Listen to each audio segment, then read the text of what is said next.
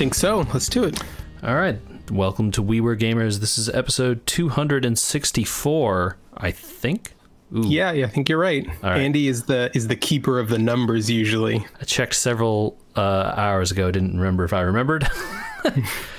Good job, memory. Hello, I'm JJ, and with me today is Michael. Hi, everybody. Yes. No Andy this week, so it's okay. The hosts you wanted are here. Andy is here sometimes also, but in this instance, no, I don't mean to throw him under the bus. He's off. We'll have him back sooner or later. I'm pretty sure sooner. Yeah. So the second part of our controllers discussion will have to wait at least a week. Yes. So we are tabling it. Fear not, though. There is still a lot more to discuss. We just want him to be there for it so that he has stuff to say. We can get through it. So no problem. We'll just thankfully, this was an eventful week, Michael. Yes, it was. There is no shortage of games and game-related things to talk about. Because this week was E3, or it continues to be E3. Continues to be E3. We are recording this Monday night of the 14th of June. And that's important to know because Nintendo is tomorrow. Of course, the one that we would probably have the most to say about. Certainly, there's a lot to... So, I'm going to now force you to make a prediction for something you think will happen at that Nintendo conference, and we will be proven wildly wrong no matter what we say. Can I pick anything? Yeah, anything you want, man. Whatever.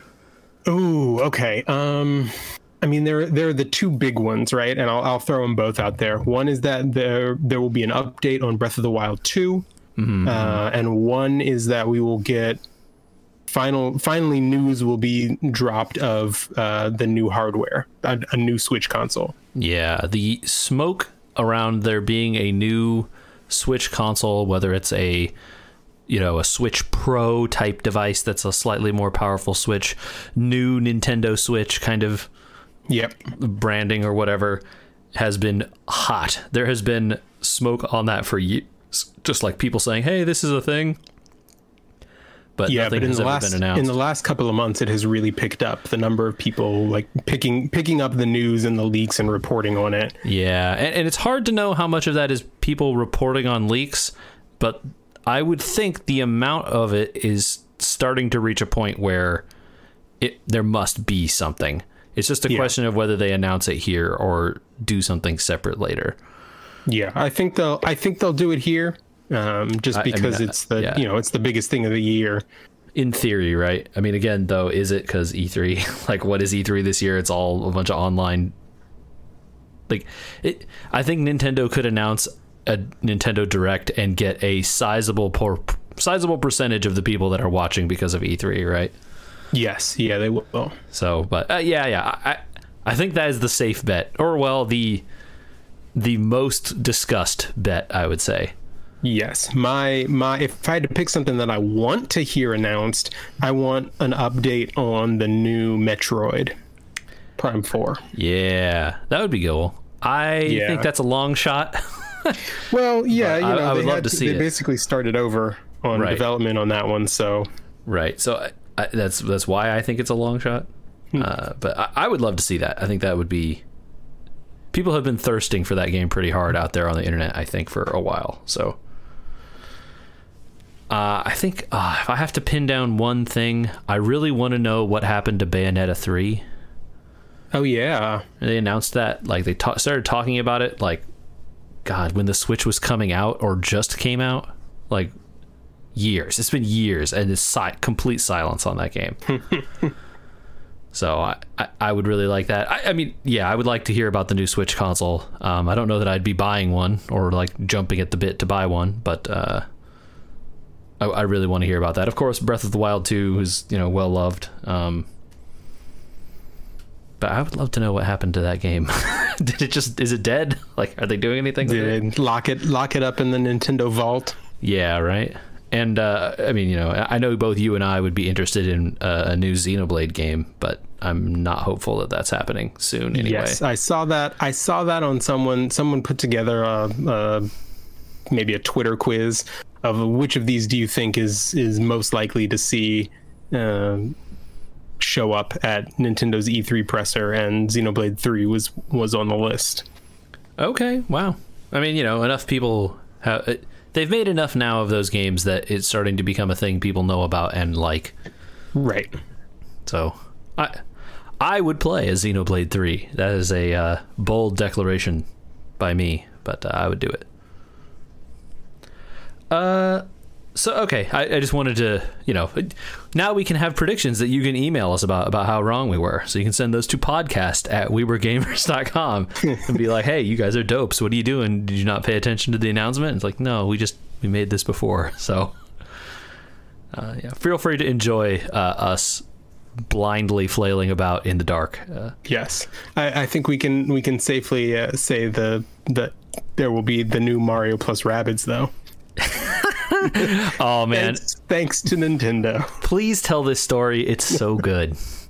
So it had to have been maybe an hour before the Ubisoft forward presser on Saturday morning. Nintendo intern, I'm gonna say, had to have been just like monitoring the website and accidentally hit the go live button for Mario plus Rabbids. Spark of Hope? Is that what it is? Yeah, Spark of Hope. And so it showed up live on the website, and so that's how news broke right before they were supposed to actually break the news. It was up on the eShop for like 3 hours before it was supposed to be. Something, yeah, like an hour or something before the press conference, and it wasn't supposed to go on until the end of the press conference. I like to think I like to think that they had the time that it was supposed to go up in Eastern or something, and Pacific instead of Eastern, and so they hit the button at 9 a.m. on the wrong coast. Speaking of that, that's not the only thing that a big name leaked out ahead. The Microsoft press conference was supposed to be anchored, well, who knows if they were going to show it first or not. But Starfield, the video for that leaked out about an hour or something before the Microsoft press conference by the Washington Post. Ooh, supposedly a professional organization. A video was posted on the Washington Post's website somewhere that was just like, Starfield trailer. That was the whole story. There was no text, no byline, nothing, just a video. And it was then the same one they showed at the very start of the Microsoft press conference. So they had, Todd Howard come out and talk about, this is the game, blah, blah, blah. And then they showed the same trailer we'd all just seen an hour ago. I know a lot of people have been looking forward to that Starfield. That's, from the makers of the Elder Scrolls space RPG thing. I don't know what it is because they didn't really show any gameplay. No, they didn't show much at all other than the premise of launching a ship from what looked like the moon. I mean, I like spaceships, so... I like RPGs, so I also put those like two things together. I don't like the combat in Elder Scrolls games, though. So I don't think I have ever played an Elder Scrolls game. Really? Skyrim is literally on every single console. Yeah, I know it is, but I'm a completionist when it comes to RPGs, and the idea. So Skyrim is an uncompletable game. Exactly. Yeah. The idea of just the game being uncompletable is a little bit of a tough pill to swallow for me. Yeah. Right. I'd rather fire up and play The Witcher 3. Sure. I like that game also. I think gosh, it's so hard. Okay, so I have a long history with the Elder Scrolls series, right? I played Daggerfall. Wait, Daggerfall? Was that the one before Morrowind? I think it was. I know you and Andy have attempted to list them all in order on an old pod episode, and I think you got it right at the time. So it's impossible to know. I want to say the order is like Arena, Daggerfall, Morrowind, Oblivion, Skyrim. But I also want to say I never played Arena, and I only played Daggerfall after playing Morrowind. But I did play it, so I enjoyed those games. I enjoyed Morrowind quite a bit. I played a good amount of that. I played Oblivion a good amount as well, and then I just kind of fell off I played Skyrim for a bit, and I was like, this this isn't doing it. I don't know. This isn't doing it for me anymore. And this is like the Fallout. The same thing happened to me in the Fallout franchise. It's just like, because it's a similar kind of first-person game, but there's VATS, but there's no real equivalent of that in the Skyrim games, or the Elder Scrolls games. But I just, something about that, like, first-person combat and like the use your ability to level it up system, just, I don't know. Anyway, it is a long way of saying that, like, I don't know anything about Starfield, and no one does, I guess. The trailer was very pretty, though. Hey. It was very pretty, yeah, using that next-gen console hardware. Yeah, man, wow. I can already hear my PC crying. I guess it is worth saying that every single game Microsoft showed had a logo somewhere for PC. Yes, yeah, I noticed that, and one of the big things that they were, this is Andy's moment, so it's sad that he's not here for it. I know, but one of the biggest things was, they were pressing that they showed 30-something new titles, 27 of which would be available on, I think they said available at launch. Yeah, day one, almost all of them, yep. Yeah. And, I know I am an avowed Yakuza fan. They mentioned you can now play literally every Yakuza game on Game Pass. I saw that and I started laughing thinking about you.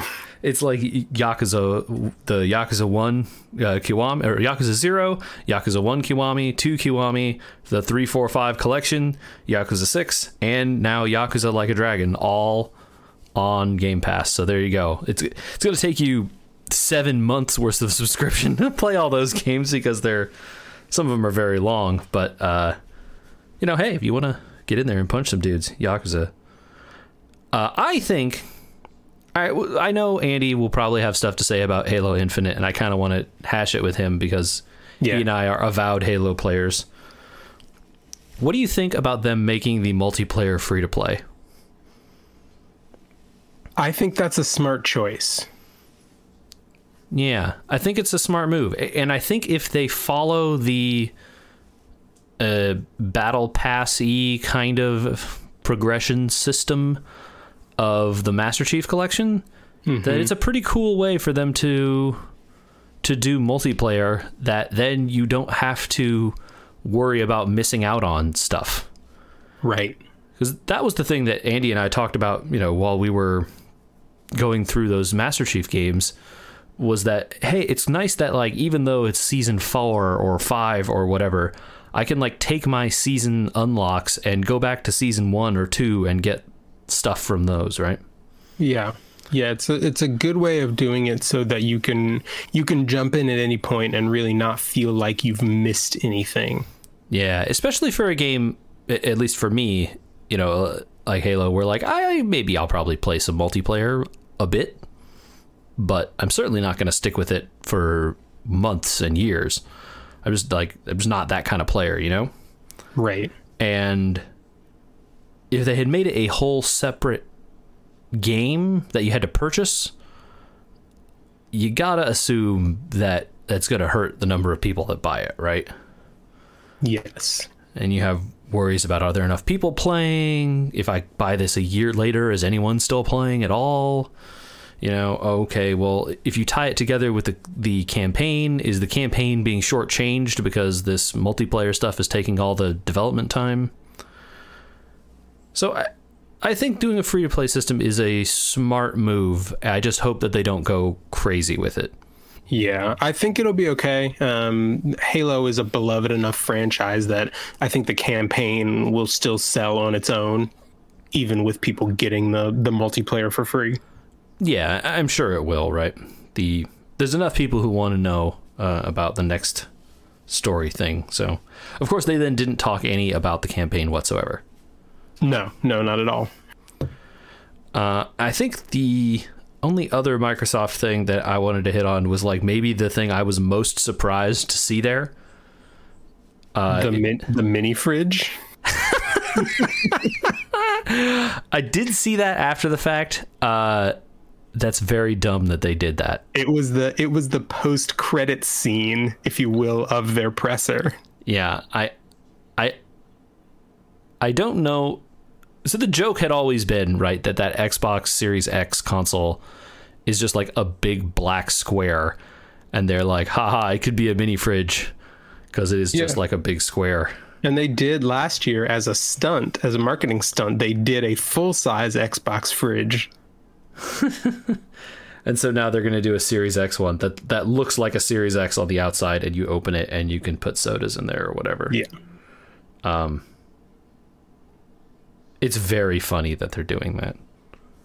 That actually wasn't what I was going to say. I was going to say the most surprising thing to see at the Microsoft press conference is Eiyuden Chronicles.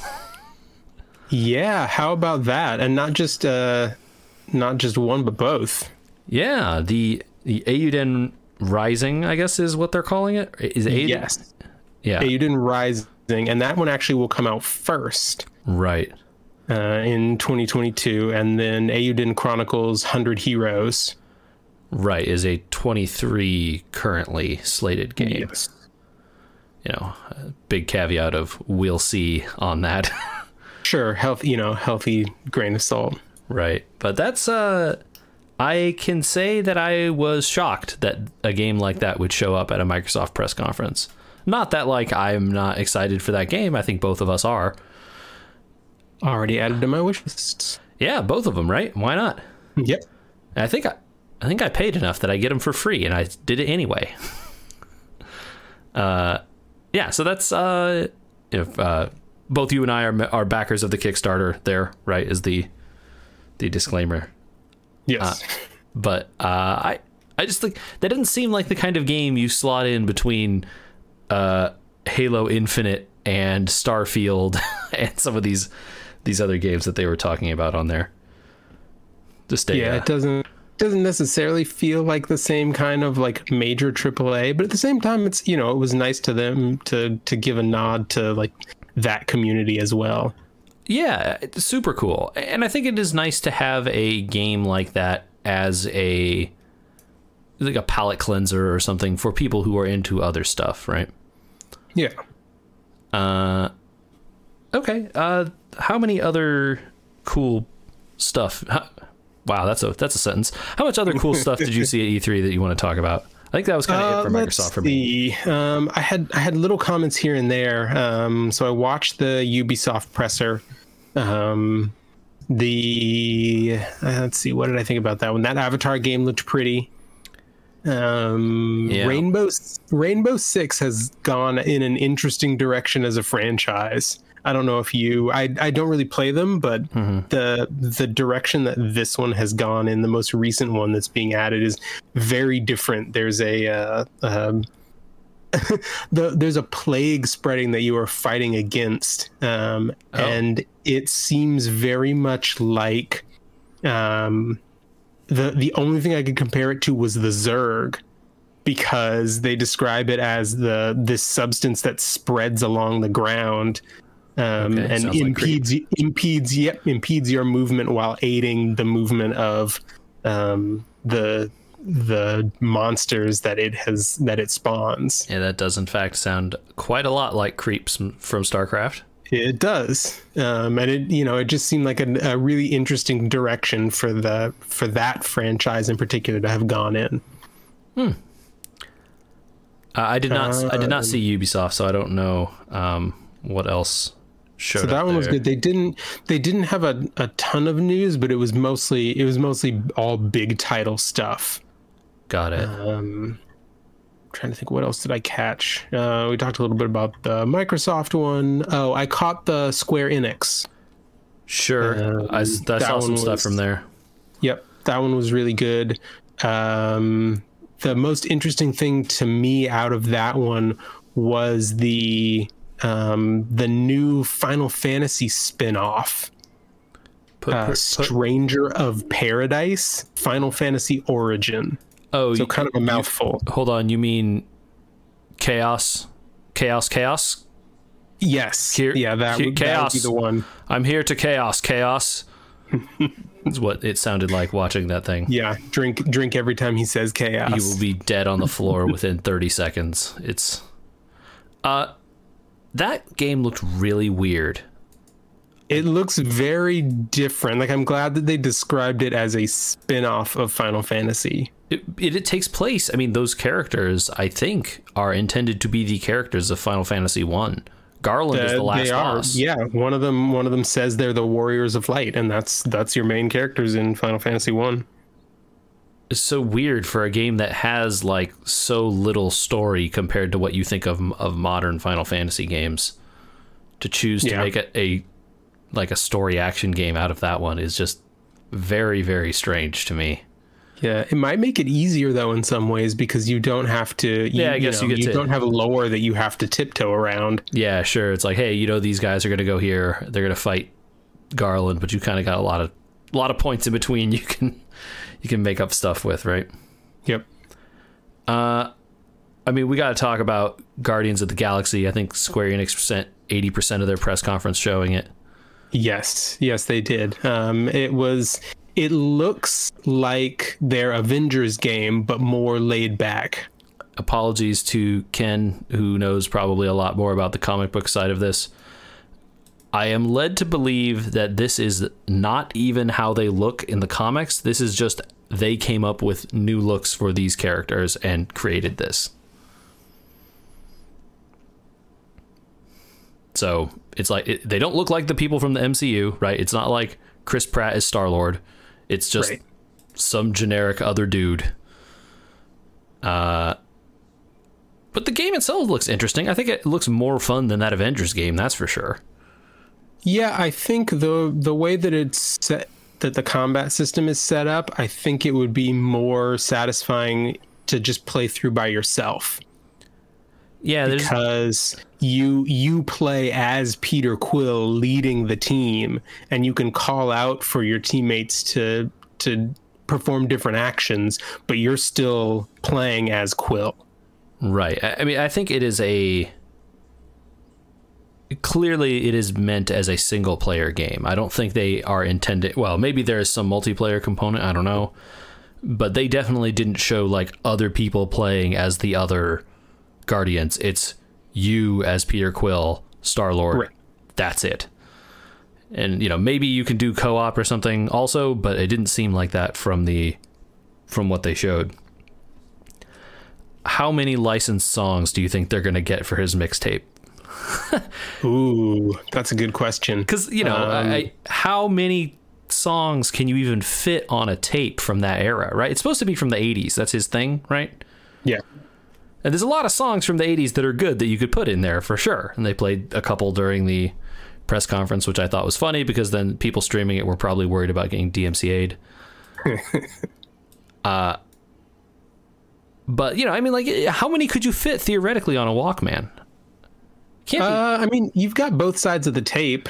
I'm trying to remember. It's been a long time since I have recorded songs onto a tape. Sure. I'm trying to remember how many I could usually get onto one, and I feel like it was between like 8 and 12 a side.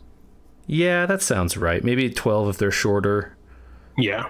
So like 24 songs or something, if they come up with something like that, would be thematically appropriate. Of course, they could also very easily put 500 on there. It's it's not the same, it's space technology, right? Yeah, but if you pick your moments, you don't need that many songs. It depends, though. Like, do they let you do that whenever you want? Like, it wasn't clear to me. Is that like the song drop the beat thing a scripted thing, or was it like an activated something that I got the sense that it was the kind of thing where you had to it had like a charge up bar to it. And so the ability charged over the part of a fight, and once it got all the way charged up, you could use it up to give yourself a boost, and then it had a cooldown and recharge time. So I mean, conceivably, you could be hitting that button quite a lot during the course of a game. I mean, I guess it depends on how long the game is, right? Yeah, and how how involved it is to charge it up. Yeah. There's something about those characters just look so strange to me. I don't know what it is. It is like they were going for both a realistic and a comic book look at the same time, and it weirded me out in places. I don't know. It's just like grew on me. Go ahead. It grew on me over the course of the trailer. Yeah, I think I agree with you. I ended in a place like, okay, I like this. I think it's just seeing the like giant Groot and Rocket Raccoon that are both very obviously Groot and Rocket Raccoon, but also not the Groot and Rocket Raccoon I think of when I think of those characters, right? Yeah, the hardest thing for me to get past in that whole first look at the gameplay was Rocket's voice. Oh yeah, because it's not Ed Helms, right? Not Ed Helms. What's his name? Bradley Cooper. Bradley Cooper. Yeah. And again, I guess credit to them. They're trying to do their own thing. I don't think they're trying to tell any of those stories. In the same way, because I did notice this branding. It was Marvel's Guardians of the Galaxy, just like it was Marvel's Avengers and Marvel's Spider-Man. Yes. And I think that is code for, we gave you these characters and the rights to use them, but we didn't tell you how to make them look, and it's definitely not the movie continuities. Yeah, and they said that they interviewed the developers as part of the conference, and the developers were saying that that was an intentional choice, that they didn't want to try and make the movie characters or the comic book characters. What they wanted to do was take the characters and interpret them in such a way to tell the best story for the medium. Okay, see, that must have been one of the parts I fast forwarded through. Probably. Okay, but that's very cool. But it made a lot of sense, right? At that point, I settled a little more into so they're just all going to be different, and that was a choice. Yeah. Yeah, and again, like by the end of it, when you first see that Peter Quill, you're just like, who is this dude? And then by the end of the trailer, or by the end of the segment, I was like, all right, this seems fun. He definitely seems like Star-Lord. It's not like, he's definitely acting in a very Peter Quill way. So, yes. I am cautiously optimistic that game will be fun, and afraid that it will be riddled with microtransactions. Yeah, let's hope not. What other stuff from Square Enix? Oh, and Michael, are you excited for Pixel Remaster of Final Fantasy 1 through 6?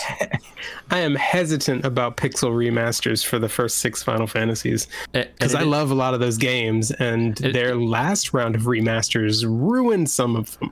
They weren't remasters, that's for sure. They were ruinings of those games. And in fact, I wish it had been Pixel Remaster Singular and you got 6 games. But instead, it appears that you get 6 individual titles called Pixel Remaster, Final Fantasy 1, Final Fantasy 2, etc. And you have to buy 6 separate titles.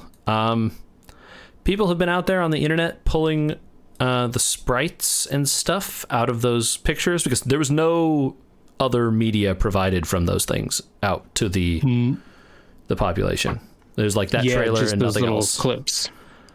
People have been like lining up pictures of those sprites next to the original sprites. Michael? Can you tell much difference? They're not the same. Okay. They have changed them. They look different. That's all people can say. There's a comparison image floating around out there. I don't know how accurate it is. Obviously, I didn't do any of this work myself. And it's not like they're providing you great detailed shots of this stuff to look at. But why can't you just take the original games that people like and use those graphics? Why do you got to redo it? Just make higher res versions of the same art. Isn't that what people want? I would think so. So I don't know. Anytime you redo pixel art, right, you're going to get people that hate the new pixel art because it's inherently subjective. I don't know. Who knows?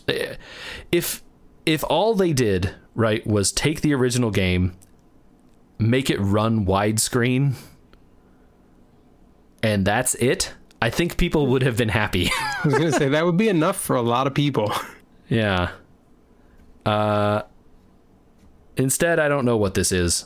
And like you, I am somewhat afraid, especially by the fact that they said coming to Steam and mobile, which is a terrifying thing to say for games that came out originally on console, and the mobile ports were not good. And conspicuously missing Where is my Final Fantasy Tactics, Michael? I don't know. Why don't they put it out on PC? They didn't even put out the Final Fantasy Tactics mobile port, which exists, out on Steam like they did with all the other ones. Yeah, it seems like a kind of a glaring omission. I would pay even for their bad Final Fantasy Tactics mobile port on PC. Do it, Square Enix, you cowards. And while we're talking about stuff that Square Enix are cowards for not doing, where's the Persona games on PC? Oh, wait, no. Is that Atlas? That is Atlas. All right, I'm wrong. Yeah. It's not Square Enix's fault for that one. Sorry, Square Enix. Where are you, Atlas? Put those ones out on PC. What the heck? Okay. Square Enix. Was there anything else in there? I kind of think that was it. They showed other stuff, but I kind of didn't care about it. There was a brief teaser for the new Hitman Sniper. Yeah, I don't know what that is. That's weird. Yeah, it's a new... it's a spin-off, and I want to say it might be for mobile. I want to say that also because I'm pretty sure the main Hitman games are not owned by Square Enix. Yeah. But yeah, I think it's a mobile spin-off, and I guess you play a sniper team that in the Hitman universe. Okay. I am a fan of the Hitman universe, so I would like that. Yeah, we'll see how it translates to touchscreen. I'm still waiting for Hitman 3 to come to my platform of choice so that I can import all my Hitman 2 and Hitman 1 stuff. One day. All right. I think that's kind of it for Square Enix. There's a couple other games I noted from like other conferences. I don't know if you have other ones as well. Obviously, as this resident Souls fan on this podcast, I'm going to talk about Elden Ring. Yep. You mean Dark Souls 4? No, Michael, it says Elden Ring. It doesn't say Dark Souls. It does, buddy. It doesn't say Dark Souls anywhere on there. I don't know where you got that idea. It's very crazy of you to suggest that. But yeah, no, look, it looks a lot like Dark Souls, and I think that's intentional, right? Yes. There are horses, though. That's cool. You've never been able to ride a horse before. Yes. I don't know how you're going to fight from horseback. I still question whether or not that was a horse. Yeah, okay, sure. Maybe it's like some kind of weird antler demon or something. I don't know. Horse-like creatures. That looked very cool. You can also tell that it's like very much falling in the Dark Souls vibe when they're like, oh, tarnished one or whatever, during their little narration sequences. And that's I think they call you hollow ones in the Dark Souls games. Like they just had to find another thing they could call you something ones. you know. Right. I very much enjoyed that. I didn't really watch the PC gaming show, and to my understanding there was not actually anything really good announced there. But it wasn't great this year. I did watch that one. Okay. I did see one game there though, or a trailer for a game that came off of that called Songs of Conquest. Okay, yeah. Did I get it right? I think that's the name. Yeah, I think that's right. This game looks rad. Did I actually get it right? Yeah, Songs of Conquest. That is the name. The Kingdom Builder, right? No. Well, yes, but do you know what this game is?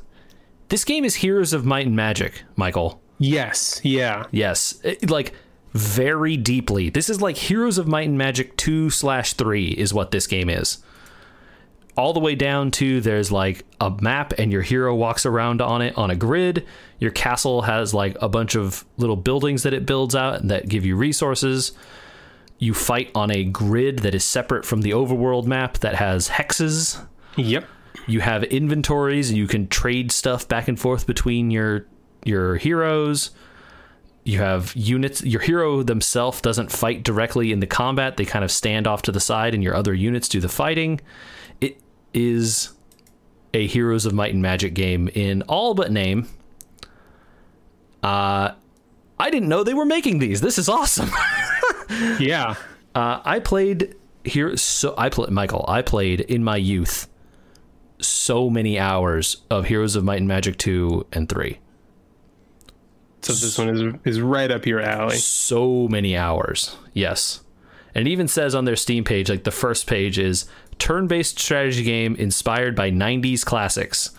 And those 90s classics are Heroes of Might and Magic 1, 2, and 3. This looks cool. I know nothing about this game other than that trailer that they showed. The trailer looked cool. They said there's going to be 4 factions and then campaigns.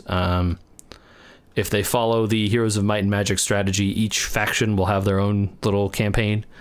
And then maybe you unlock like a separate unified campaign at the end or something, depending on the story. Yeah. Man, that just hit like so many nostalgia centers in my brain on that one. It was just like overload. It's like, oh my God, I'm 10 years old again and playing this turn-based game with my friends. Yeah. That was kind of it for me, though. Anything else you wanted to highlight on? There was one other one that looked interesting to me. It was called Greek, Greak, Memories of Azure. Okay. And it's a little bit like a cross between Hollow Knight in terms of what the graphics reminded me of, and Trine, in the sense that you control 3 heroes basically at the same time and trade off between them to solve puzzles and make your way through the levels. Okay. I like Trine quite a bit. That's a very fun game. So you should find this one. It's on the Steam store already. Okay. I'm already looking this up. Adding. But the art style looks great. It looks a little bit like hand drawn. I'm pretty sure it is. I see it now. It's definitely like a very hand drawn quality looking, like a painterly aspect to the landscapes and stuff. Yeah, but you see what I mean, that it has echoes of Hollow Knight. Oh yeah, a little more color. Hollow Knight very drab. This one definitely the small character, the very big world. The puzzles definitely look very Trine-like, where you're doing multiple things on the map at the same time with different characters. Yeah, and like this person looks like they're double jumping here in this screenshot, which is that looks like a thing. All right, well, added that to the wish list. Easy. Yeah, that was an easy choice. So that one definitely stood out to me. I'm trying to think. Silt. There was one called Silt that looked pretty good. It's a black and white where you are a swimmer in an underwater world, and trying to solve. There wasn't much shown other than just some little bits of gameplay, so you didn't really get much of an idea of the story. But it looked like trying to escape from this underwater world. Cool. Very cool. Yeah. But I think the biggest thing for me, a lot of what I saw were more indie games than like AAA studio titles. And one of the things that stood out the most, I think, was the amount of games that were trying to tap into success, be it from a play style or more often an art style of some of the more popular games recently. So I saw 3, maybe 4 games over the 2 or 3 days worth of press conferences that I watched that all evoked Disco Elysium. Whether it was in their art style or in like the gritty sort of noir detective story. And there were, that was just one example, but there were plenty of other games that all felt like, okay, this is the game that they're trying to emulate because it was so successful, and they're trying to catch lightning in a bottle again. Man, that has to be such a dangerous road to go down, because especially with a game like Disco Elysium, where I don't think you could make a game like that again. And obviously, if you're just emulating the art style or a detective game, you can go a billion ways, right? Right. Yeah, and they were all variations. Mm-hmm. Well, it must be hard out there for game makers when there are so many good games, even in a year where it seems like most of the best games all got delayed. So, yeah. I hope that there's a lot of cool stuff on Nintendo's press conference coming up tomorrow. I guess we shall see. Fingers crossed. Yes. All right, let's move away a little from E3 and talk about what you and I have been up to. I have been continuing to play Cold Steel 4, and I don't have to do the stupid thing where I name the 800-word long title for Andrew. So, yeah, more Cold Steel 4. That game's really long. Getting into it, man. It's going to be a big deal when the church shows up early, you know? Oh, yeah. Yeah, so, they play a not insignificant role already in the Trails in the Sky games.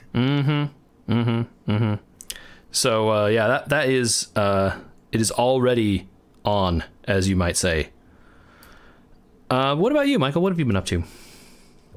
So I downloaded and installed Trails from Zero, but having just finished Trails the Third, I wanted something to do as kind of a break in between.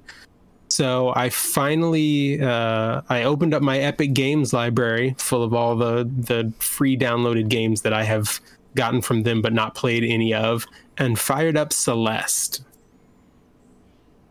Okay. I liked Celeste a lot. It was very hard, though. Yes. Yeah, I'm definitely finding that. So the regular, I guess the A-side levels are challenging, but still pretty fair. The B-sides, which I have been unlocking as I've gone along, and I think I've gone through 2 of them now. But those are a big step up in just brutal platforming. Yeah, the B-sides are tough, dude. I did not even come close to finishing all the B-sides. I played most of them, or several of them. I definitely didn't finish close to most of them, though. Yep. Yeah. I mean, it's just the kind of thing where it takes you a while to figure out what they mean you to do in each room. And then even after you figure it out and you know exactly, oh, I need to jump here, and then I need to jump straight up here, and then over this way and dodge this, executing all of the little steps in a row just to get through a single room is difficult. Yeah. Especially, like, even towards the end of the normal, the A-side route levels, there's tough platforming in there. Like, it's already hard. And the B-sides really crank it at some levels to, they take the dial and they turn it up to 10 if it was at 9. Yeah. And some of them is really, really tough. Yeah, I've got about one B-side at a time in me before my hand starts to feel it. I'm like, I need to take a break. Yep. It definitely, I absolutely remember parts when I was playing that where, like, my hand would cramp from how I was holding the controller and hammering away at some buttons in certain points, right? Yeah, for me, it's the tension of holding the button down to cling to the walls.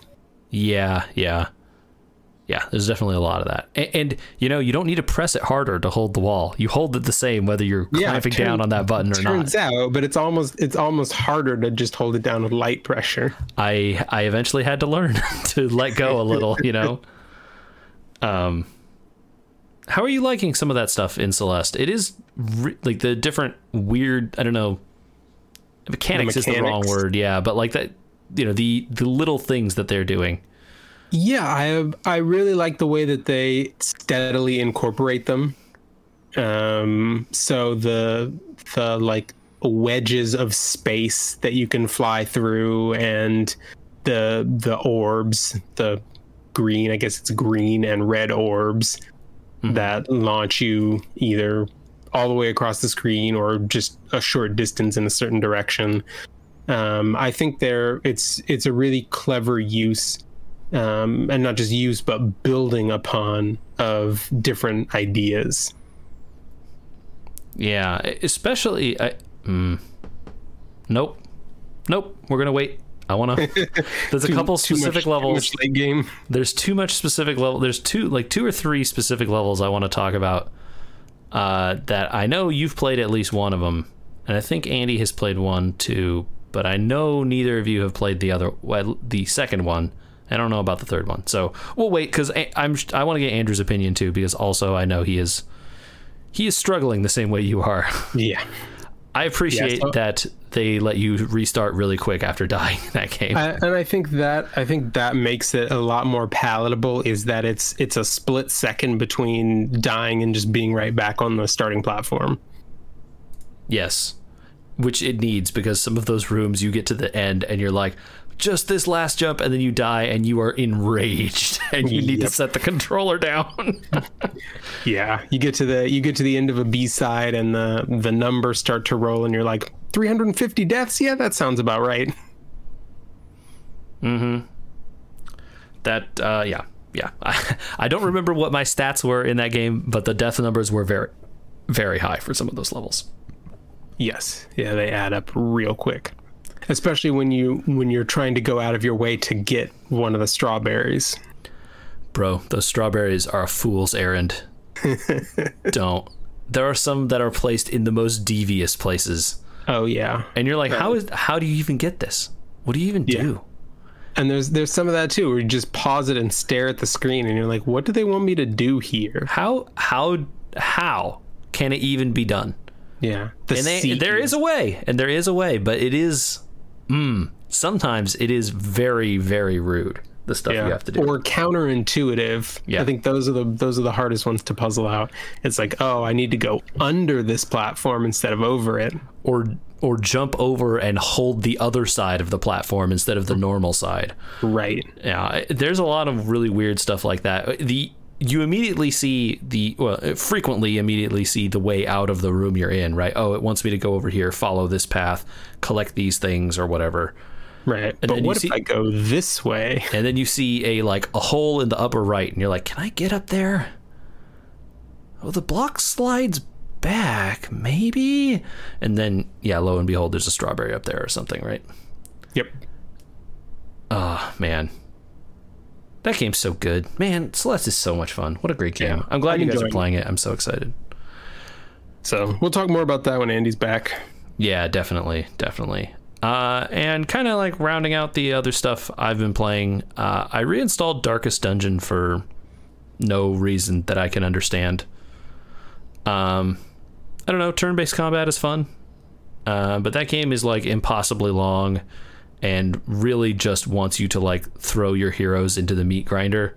Yeah. And I think I don't have it in me to actually do that. I like the idea of playing that game because it really does have a really tight combat system where, you have each of your 4 heroes and they all have 4 moves, and then, you fight a team of up to 4 or some number of enemies, and it's turn-based combat, and you have to decide, well, do I want to heal this turn? I can only take 1 action, and I'm at a third health. I can heal for 4 hit points, or I can do 7 points of damage, or I can buff my team with 2 speed. Which of these is worth it, Right, yeah, you gotta do that math. Yeah, and it's I really enjoy the combat in that game. It's just it is so hard. You really just have to play a ton of it, and I think that's the part that I wish I didn't have to. Even on the easy mode of that game, you still have to just play a ton of it. I think I just wanted to find something turn-based after seeing that turn-based trailer, and was like, oh yeah, turn-based games. I just couldn't. Should I just reinstall Heroes of Might and Magic 2? Is that what this is coming down to? I mean, that feels like where it's leading you to get yourself prepared for Songs of Conquest. Yeah. I don't know when that Songs of Conquest game comes out. Is it next year? Ooh, did it have a date on it? That's a good question. Q1 2022. Okay, so not terribly far off in the grand scheme of video game announcements. Yeah. So, next year sometime. We'll see. Yeah. Oh, a pitch for people, though, if you want something to play that you can play immediately and get for free. When this airs, you will have maybe a little less than 24 hours to go out to the Epic Store and download Control. Hey, people should play Control. That's a fun game. a big game. There's a lot of game in Control. People should play that. Yeah. So I pulled that one down, and I'm looking forward to starting that one at some point. That will be a very different experience from Celeste. Yes. May I recommend don't turn on the ray tracing. I did remember that from when you talked about it. Your card will be crippled. Turn it off and you'll get, it looks good without it, so it's not like it's ruining the game, but you turn it on and you get, 10 frames, and then you turn it off and you're getting 55. Yeah, slight difference. Oh. So, I think this is a cool week, man. I'm excited to hear what Nintendo does. I hope it is cool stuff. Crossing my fingers over here, which you can't see, but that's what I'm doing. Same. All right, well, if people want to get at us, Michael, where could they do that? If you want to send us your predictions for Nintendo, you can email us at podcast@weweregamers.com. We love hearing from you. We tend to batch up our emails and read them all out at once. I know it's one of Andy's favorite things to do. Certainly. You can also find us on Facebook, on Twitter, on Instagram. We Were Gamers on all those places. You should check out our YouTube, We Were Gamers. It's easiest to find if you type it in as all one word. There's some good additional content out there, especially if you're a Star Trek fan, with our Subspace Transmissions. Oh yeah. And there's some good Star Wars content out there. There's a good number of Carbon Scorings out there for people who are interested in that as well. And I think there will be another Subspace Transmission coming sooner or later. But I think, we got to wonder, are we going to talk about that Loki show, Michael, on this podcast? Oh, we very well might. Did you watch the first episode? I did. We did as well. We'll have to wait for Andrew to get. I'm optimistic. Yes, a lot of exposition in that first episode, but I am definitely optimistic as well. It seems interesting. That's all I will say. Yes. So, all right. Well, until next week, you can find us all over the internet, as Michael just said, and we will see you all next week. Thanks for tuning in.